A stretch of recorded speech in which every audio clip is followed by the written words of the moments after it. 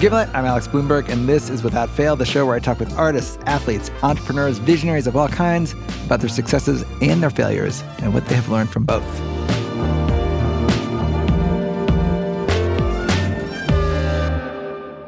And today, well, let's go back in time to 2004.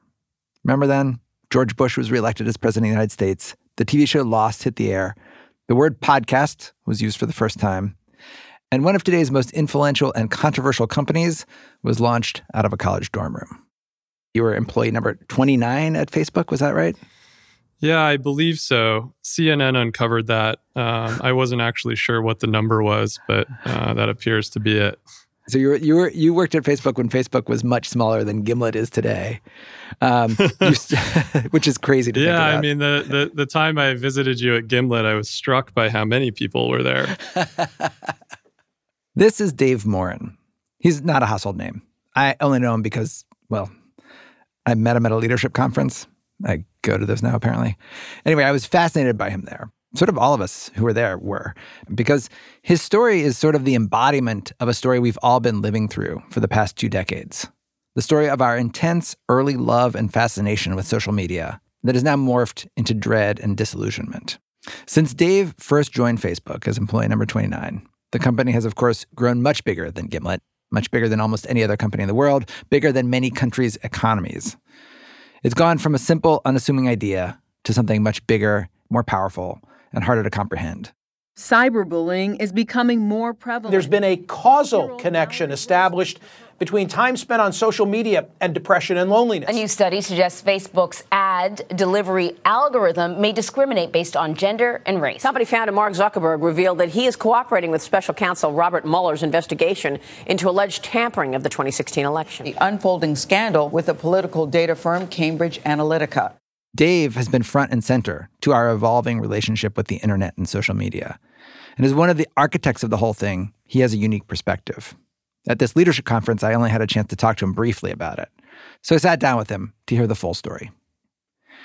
Dave grew up conceptually as far from the corridors of Silicon Valley power as you can get, in small-town Montana.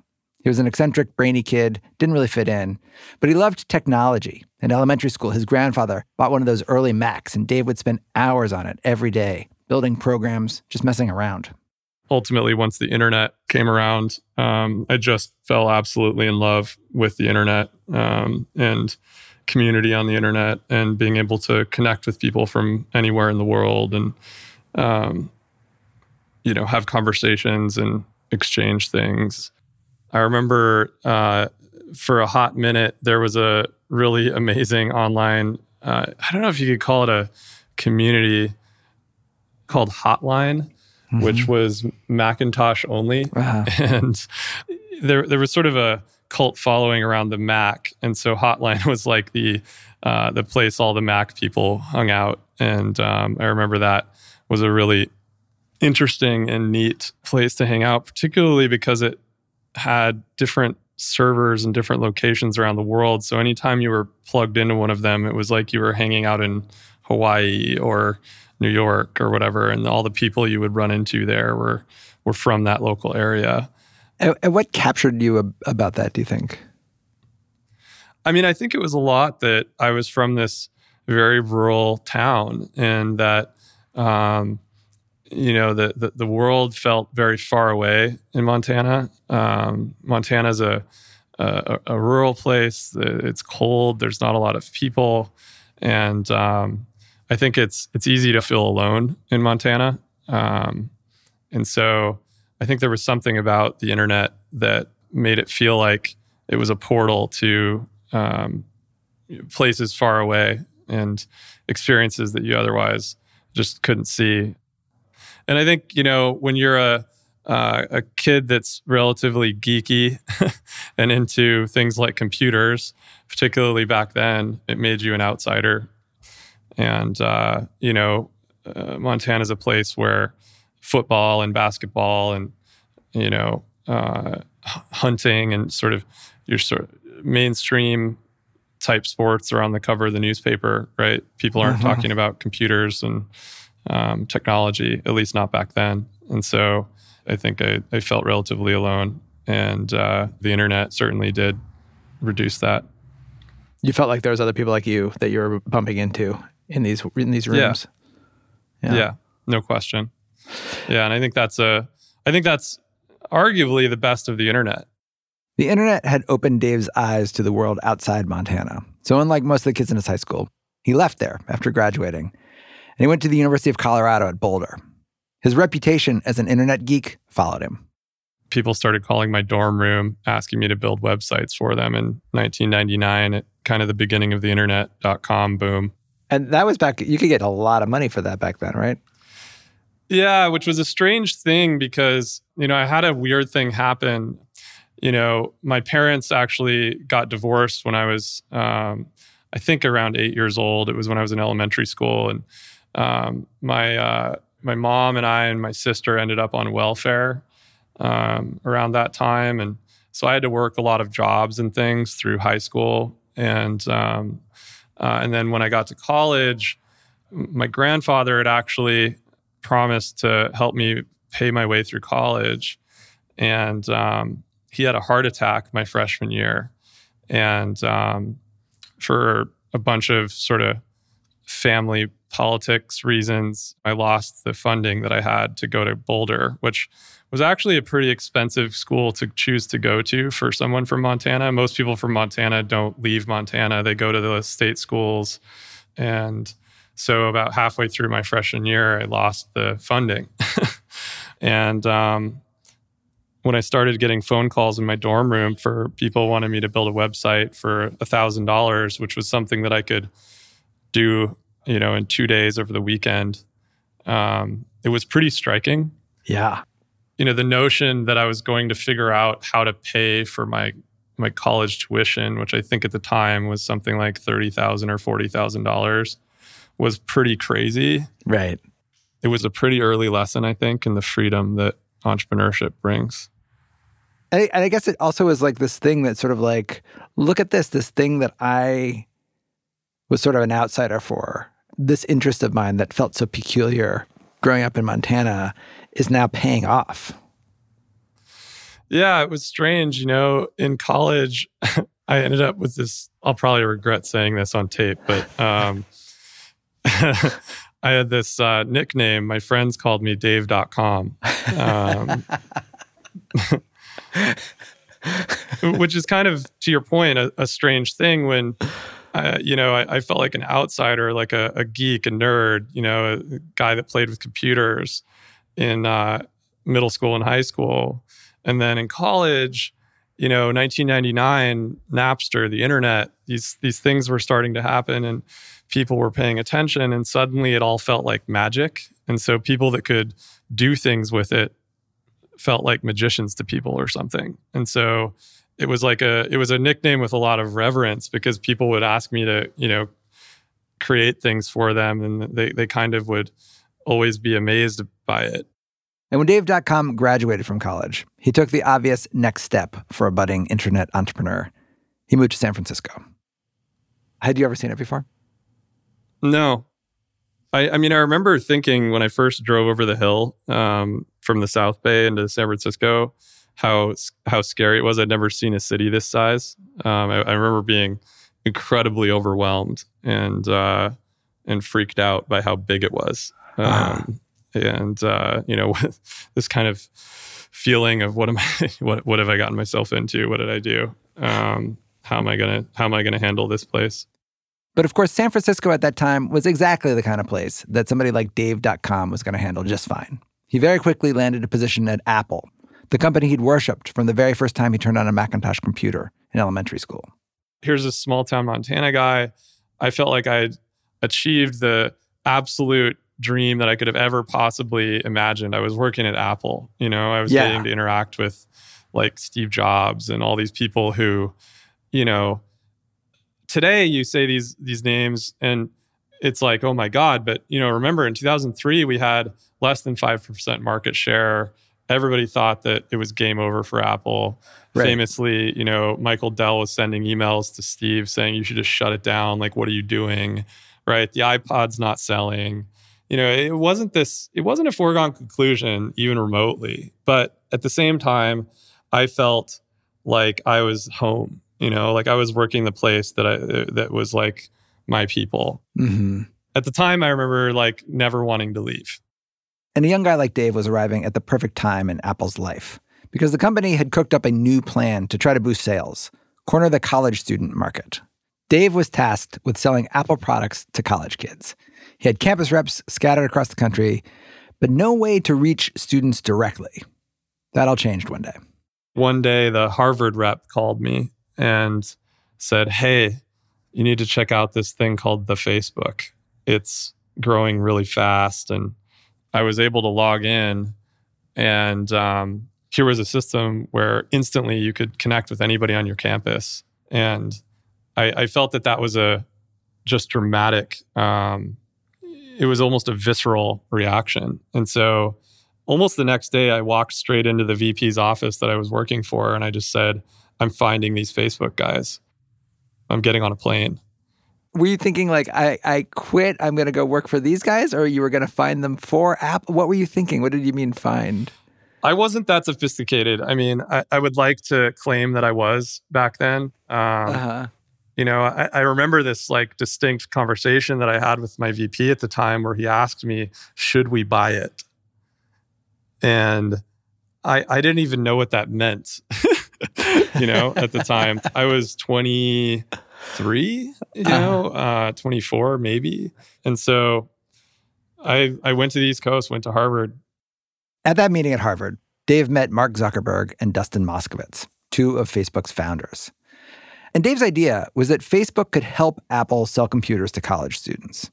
Mark and Dustin agreed, and they thought that Dave could do that using this new feature at Facebook called a Facebook group. One of the first groups, if not group ID number one in the Facebook system, was the Apple group. And it went from 0 to 500,000 users inside of this group within 1 year, which was striking because the largest database that we had at Apple at the time was 50,000 students. And it had taken, I think, $1 million or something like that to assemble that database. And so I think it was, on a couple $100,000, we were able to put together this 500,000 person group on Facebook. Right. I remember Steve asking, "What is this voodoo magic that you know?"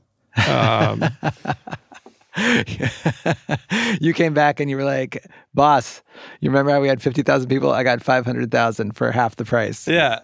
It was so striking. I mean, we're talking an order of magnitude, and the speed at which it happened was like unbelievable. And then it very quickly became one of the most powerful channels that we had on the entire internet for selling Macintoshes.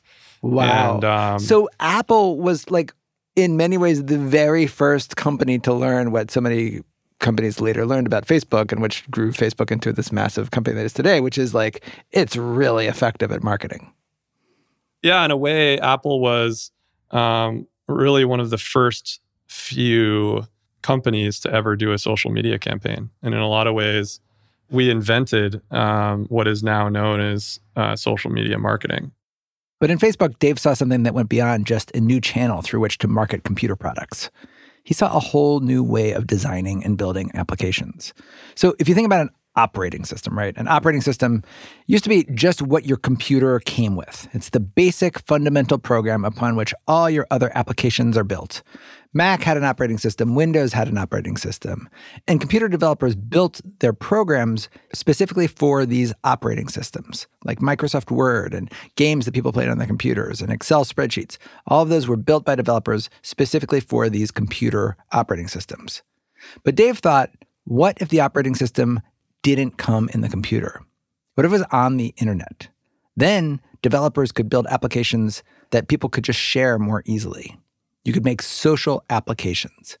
And he thought, what if we built that social operating system? What if we built it on Facebook? The idea felt big to Dave, if a little hard to describe. He spent some time trying to get Apple interested, but he couldn't. So Dave started talking about this idea with one of Facebook's founders, Dustin Moskovitz. We had our big developer conference at Apple where all the developers come in every summer. And I had invited Dustin down to come to that. And he just kept saying to me, you should have come to Facebook 2 years ago. This idea is too good. Dustin at the time just said, now you need to come. And I remember famously, Steve gave that speech at Stanford, his famous commencement speech and said something like, if you wake up every day in the morning and look at yourself in the mirror and you're not happy for too many days in a row, then that means you need to change something. And that happened. And so I literally saw that speech, and it was like the next Monday I walked up to Steve and I said, I got to go. I'm going to go to this Facebook place. What did Steve say when you told him that?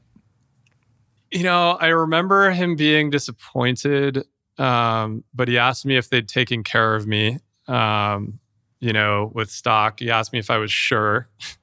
And I said, yes. He sort of looked at me and said, okay, let me know if you need help. And so that was when I left and went to Facebook. Coming up after the break, Dave goes to Facebook and gives the world Farmville, among many, many other things. Welcome back to Without Fail and my conversation with Silicon Valley insider Dave Morin. So Dave had just quit his dream job at Apple and was throwing all in with this new intriguing startup called Facebook. As we said at the top, he was employee number 29. And immediately after getting to Facebook, he dove into his big idea. They called it Facebook Platform. Basically, it allowed developers to create applications that tapped into Facebook users' social networks. So, for example, instead of a trivia game that you could play only by yourself on your computer, Facebook Platform would allow developers to build a trivia game that people could play with their friends on Facebook. We really went into this notion that we were going to re-architect Facebook from the inside out to be a operating system that you could build applications on top of. We used to say that we were making the internet more social, where you could, be yourself, use your real name and real photo, and you could find your friends. Was it successful? So we launched it in May 2007, and really quickly, like within 24 hours, 48 hours, there were multiple apps that had 1 million users, which was like the fastest that had ever happened on the internet. And this just kept happening to the point where we were helping people drive around the Bay Area with U-Haul trucks to get servers from startups that weren't succeeding so that they could have enough servers to handle the growth. It was just wild. If I remember the numbers correctly, we had about 24 million users at the launch of Facebook Platform. And by the end of the following year, we had 100 million. And then by the end of the following year, it was like 250 million. And what were some of the biggest apps that got made on the platform? Game companies that came along, like Slide and RockYou and Zynga. Right. They created things like Farmville, ultimately. One of the earliest, most popular games was called Scrabulous. It was a Scrabble game, which people kind of forget this, but all of the best turn-based games on the internet at the time were on Yahoo. And all of them came to Facebook. And the simple reason was that Yahoo had anonymous usernames, and on Facebook you could see your friends who was playing Scrabble, and so you could play Scrabble with a friend. Right. It was a very basic thing, but it was a big change for people. So how are you feeling at this time? I mean, that time period was incredibly intense. My memory of it was working from, whenever I woke up in the morning until midnight, 1, 2 in the morning. And at the time, I was actually living in the city and then driving up the 101 in the middle of the night, going to sleep, and then repeating that every day. We went from being a small little 50-person company to being 1,000, 2,000 people. Facebook was growing 8 to 10%, I think, per week. I used to tell my employees that every 10 weeks, the job you're doing will be 2 people's jobs. Because the system, the company will have grown 100%. So that means that whatever you're doing 10 weeks from now, you should be prepared to hire someone else, like cellular division, right? Like splitting into 2 cells. Yeah. For me, it feels like 10 years worth of work in a very short period of time, 3-4 years. Facebook had started as something pretty simple, a way for friends to connect with other friends online. But as more and more people joined, and more apps got built, new uses for Facebook emerged. Businesses noticed the effectiveness, for example, of Apple's first social media campaign and started flocking to Facebook to market their own wares. news outlets discovered its magical ability to amplify their reach as articles got passed around instantly through this new feature called the Facebook newsfeed. Facebook, in other words, had new stakeholders beyond just the users who created profiles and linked to friends. There were now businesses advertising on it, publishers depending on it, people creating apps to work on it. And because of all that, there was a new debate raging inside Facebook itself. In particular, there was a debate at the end of 2009 around whether or not the default for the system should be public or private. And up until 2009, what had been the default? Until this point, it had been private. The default was friends only, and the network which you had joined, and that was defined by usually the college or the high school which you were attending at the time. Mm-hmm. But that year, we had launched this Pages product, which enabled celebrities and public figures and news organizations and whatnot to effectively publish in a public context on Facebook. Right. And there was a big intellectual debate that went on for most of 2009 around whether or not this default should change. And the debate basically went like this. One side argued that things should stay the same, that the promise of Facebook had always been, if you sign up, you can rest assured that your information will only get shared with friends and your network, usually your college or high school campus. The other side of the debate, though, wanted to try and make Facebook a more public forum, almost like Twitter. And they wanted to do this for a couple of reasons. One, if Pages were public, they could show up in Google search, and Facebook could reach more new users, which would help them grow faster. Also, it was easier to make money if you could sell the data to advertisers and app developers without dealing with so many of the privacy hurdles. And how did that debate manifest? Was it just sort of on, I don't know, Facebook Messenger over email? No. Verbally, in meetings. It went on for most of the year. I guess the way that I looked at it, I wrote this essay that year, which I sadly don't have a copy of, called On Openness and Control. The nature of it was that openness only comes with control, meaning people need to feel like they have control over their context. I was worried, and I was worried specifically that the quality of the content would go down because people would be subconsciously more afraid to share things that were, in my view, valuable and vulnerable to creating deeper relationships with the people around them. That the content itself would change to be of a more homogenous, more mainstream, call it pop cultural nature, rather than the kind of more vulnerable, more nuanced, more daily feelings of the people around you. Mm-hmm. And so there was sort of one group on one side of that debate and then the one on the other side. I was on the privacy side. The privacy side lost the debate. And I felt that the social contract changed at that moment and that what we were doing as a company was different the next day. Coming up after the break, Dave tries to save the internet and the internet turns on Dave. Welcome back to Without Fail, my conversation with Dave Morin. Dave ultimately left his job at Facebook. The debate over privacy wasn't the only reason, of course. He'd been working nonstop for years. He'd accomplished a lot of what he wanted to accomplish. But he wasn't ready to give up on his dream of a social media company built around preserving users' privacy.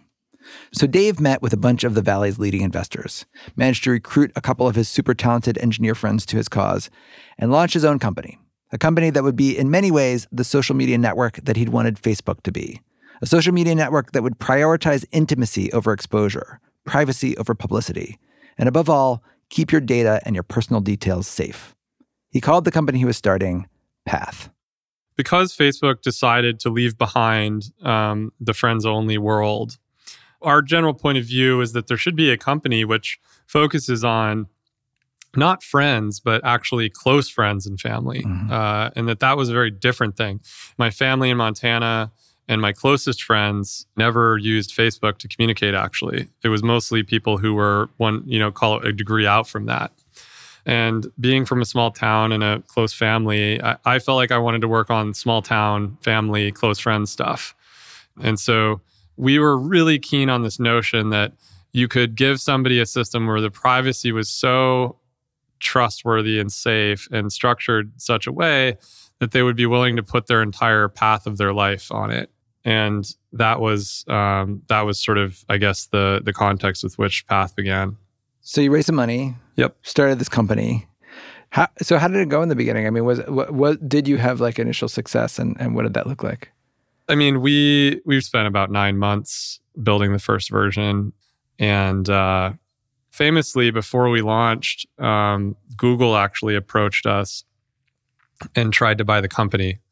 They were really keen on trying to destroy Facebook. I mean, like really keen on it. They're talking about offering you, what was it, $100 million or something like that? Is that what I read? Yeah, like 125 million. For a company that you have not even launched yet. Yeah, so this would have been a lot. We were really passionate about what we were doing, and we didn't feel like it was a good idea to sell. One of my investors, Mike Volpe, who I just think is one of the greatest humans in Silicon Valley, his point of view is we need to keep going. You know, we haven't even launched yet, and this vision is so important. Nobody's fighting for privacy. Nobody's creating something like this. Like, we have to keep going. Like, we need to turn over another card, right? Right. And so we said no. It was a pretty painful process, actually. One of my investors became extremely angry.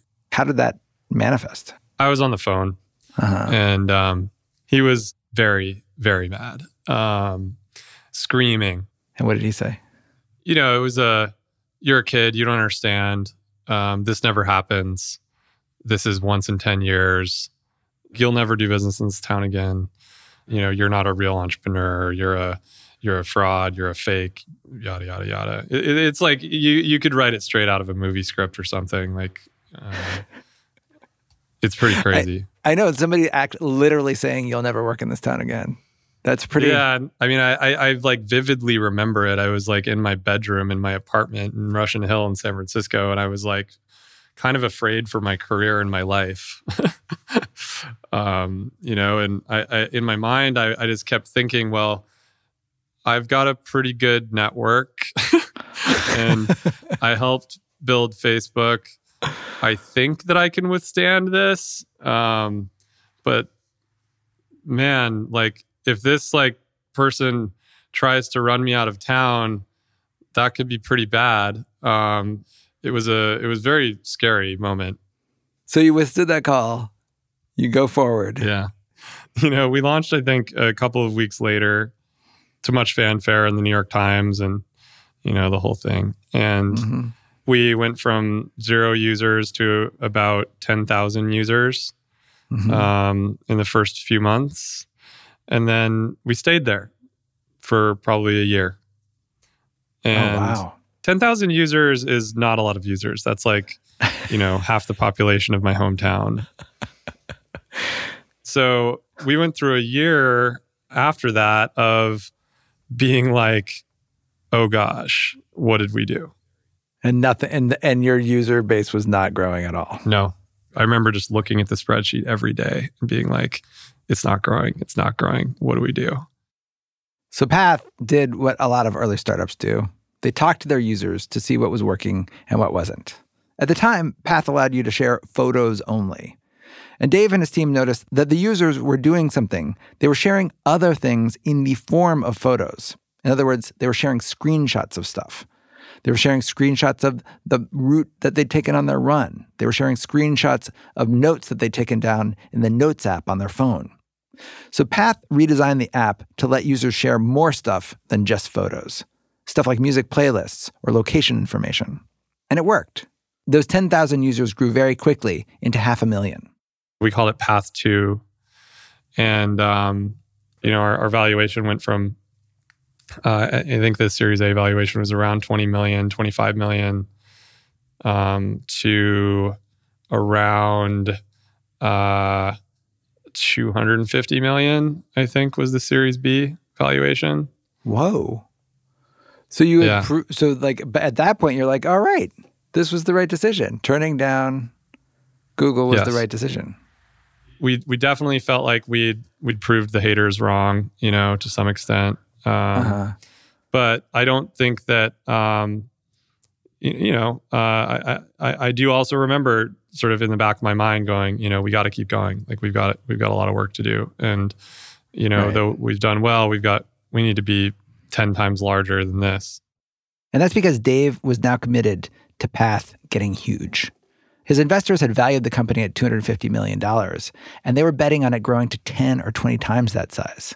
In other words, they were betting on a Facebook kind of trajectory. But Dave was betting that he could grow that big while still delivering privacy to his users. Growth versus privacy, that had been a major conflict at Facebook. And in pushing for growth, Dave stumbled into that conflict at Path as well. In 2012, a year and a half after Path had launched, a security researcher, Arun Tumpe, wrote a post titled, "Path uploads your entire iPhone address book to its servers," arguing that Path was taking private data off of users' phones without asking.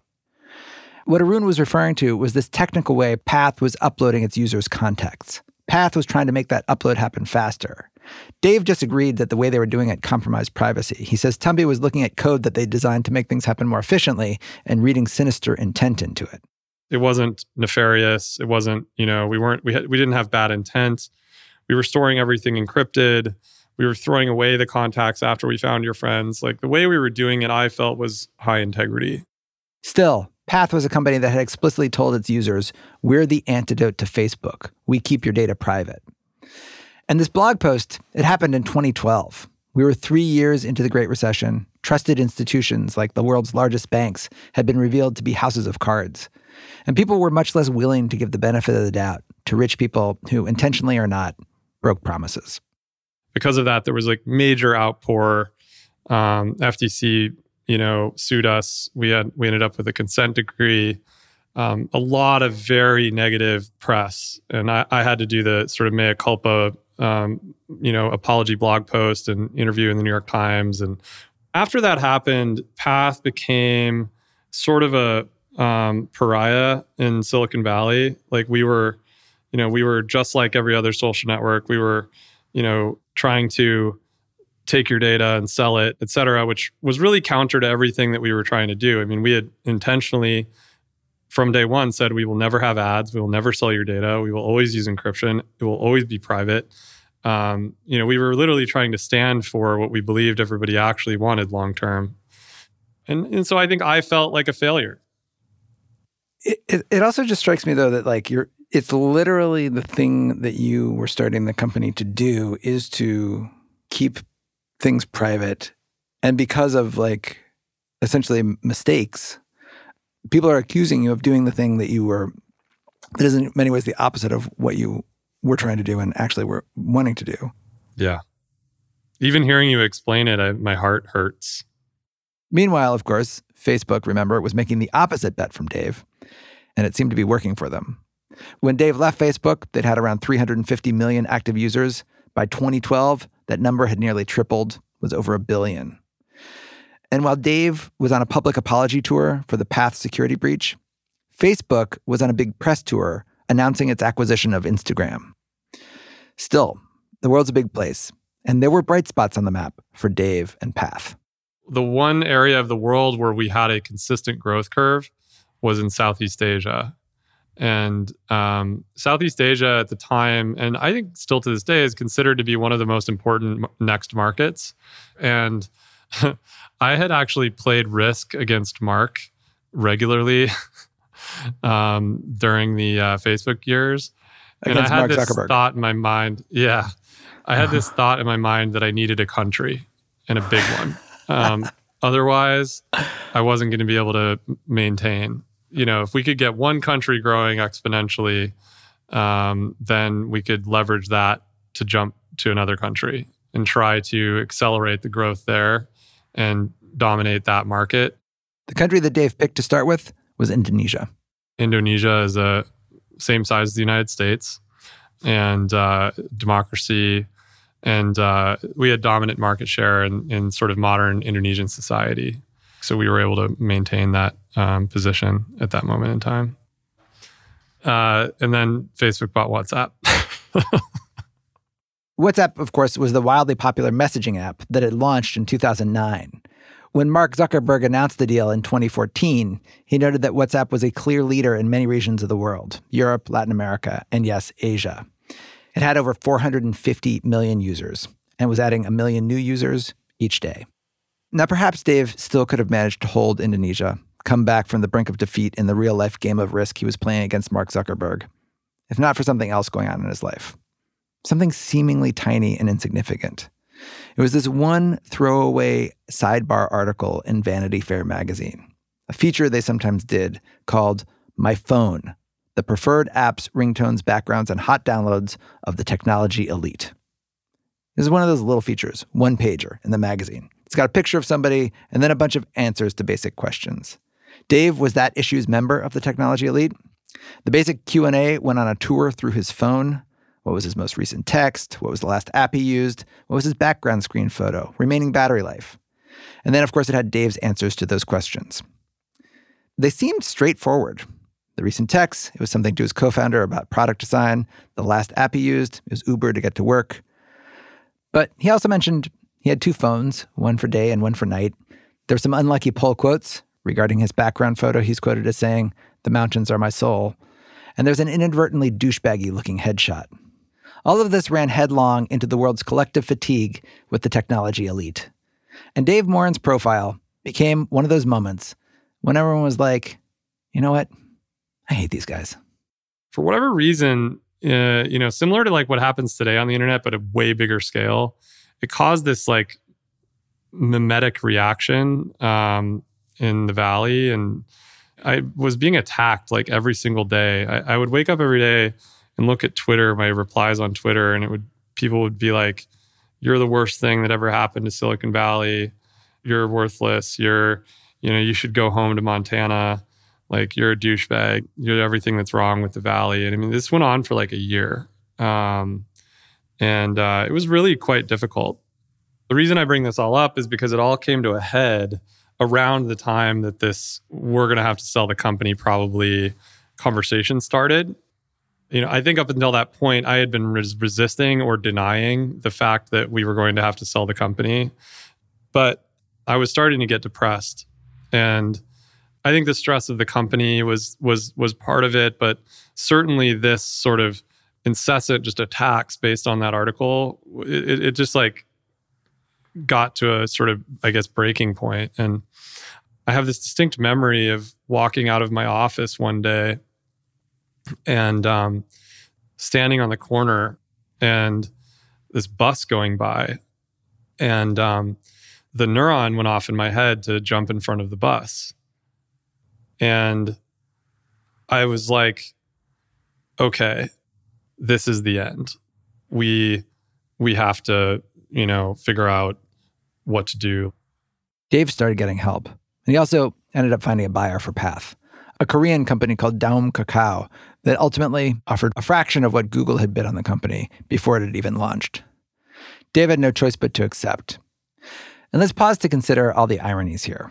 Dave had started Path to create a more private alternative to Facebook, only to derail the company with an embarrassing data security flaw. And the company that dealt Path its final blow was Facebook, whose growth and power Dave had helped facilitate by building one of its foundational features, Facebook Platform.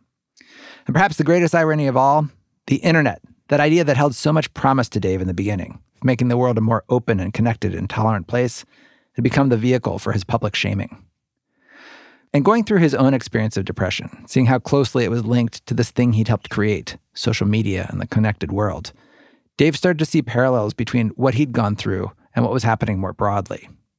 He wasn't the only person who'd wanted to kill himself because of the internet. The stats are shocking, and by this point, familiar. Depression rates among adolescents and young adults have increased by more than 50%. Researchers have found that millennials and the iGen have experienced a steady rise in mood disorder and suicide. And studies have found that Facebook use correlates with worsening mental health. To Dave, it's hard to imagine putting this genie back in the bottle. The only hope is to better equip our brains to deal with it.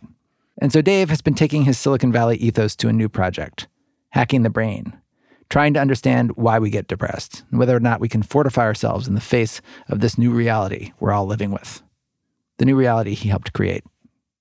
How do you make sense of it all now? Like when you think now about like the promise that you felt in the beginning and sort of like and then the path that you've been on throughout all of it, sort of building this thing, having this philosophical break, starting a company that's like sort of like built on sort of like a different set of values, and then having that company not succeed, not entirely certainly because of Facebook, but in some part because of Facebook. And Facebook is in some ways a proxy even. Sure. I think of Facebook as almost a proxy for the promise of Silicon Valley that feels so faded now. Yes. I think we're all feeling that hangover a little bit. No question. And to the person who's inside of it, like, how are you experiencing that hangover differently? Is it stronger? Is it weaker? Oh, it's certainly stronger. There's not a day that goes by that I don't feel responsibility. I now look at all of this with a heavy head to some extent because the level of suffering and gravity that the internet is putting on people's brain health is extremely large and very heavy. If all of the moments that you used to ride around on the subway in New York City and get to take a breath and think to yourself for a minute and look at all the people on the subway with you are now filled with playing Angry Birds or looking at your Facebook feed, your brain no longer has any time to think. And their attention is also taken by things like being hated on and being jealous and fear of missing out and, kind of all of the worst human tendencies. And so people are really depressed. Back in the early days of Web 2.0, did you have any inkling that the thing you were building would have this kind of profound effect on our brains and our feelings and our psyches? No. I literally do not remember having a single conversation about that. There were other worries that we had. We were actually much more focused on social constructs and, democracy and, a lot of social. But the brain, no. We didn't think that it was going to be what it has become. And maybe that's just kids that are naive of how powerful incentives are. Mm-hmm. I don't know. It's hard because I know this too. Like sometimes, I now realize like sort of more of an entrepreneurial minded person than like you have to be a little bit weird to sort of like do the thing in the first place. Like to be like, I'm going to do this thing that doesn't exist and like, make it happen. And then when people are like, I don't know, that could end wrong. I'm always like, oh, shut up, you Debbie Downer. Like you don't believe. Yep. If it was people like you, nothing would ever get done, and like I have this really dismissive attitude and like, I don't know how you make that balance though. I don't know if you can both prepare for the great future and also the possible negative consequences that might come from that great future that you're building. I do think you can be less dismissive of it the more mature you get. And I don't think, having had the opportunity to work with some great innovators like Steve Jobs, I don't think you have to become cynical and stop innovating or always listen to the critics or the people who are afraid to move into the future. Right. And, I feel actually very lucky to have been able to see a world scale change like this and to have gotten to have somewhat been in the cockpit, because having that context makes it easier to think about what those things might be because you've seen it before. What the negative consequences might be. Yeah, you might not. You're not just speculating. It's like, well, no, I've seen it play out. I've seen what happens when you don't set this value right or do this thing right. You've seen what happens if you don't intentionally add some humility to the necessary hubris. Yes. Yeah.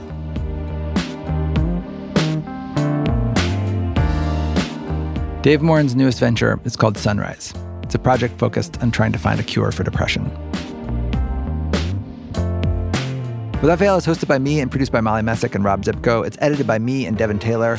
We had editing help this week from Caitlin Kenny, music and mixing by Bobby Lord. If you like Without Fail, make sure you're subscribed. You can get every episode for free through Spotify or wherever you get your podcasts.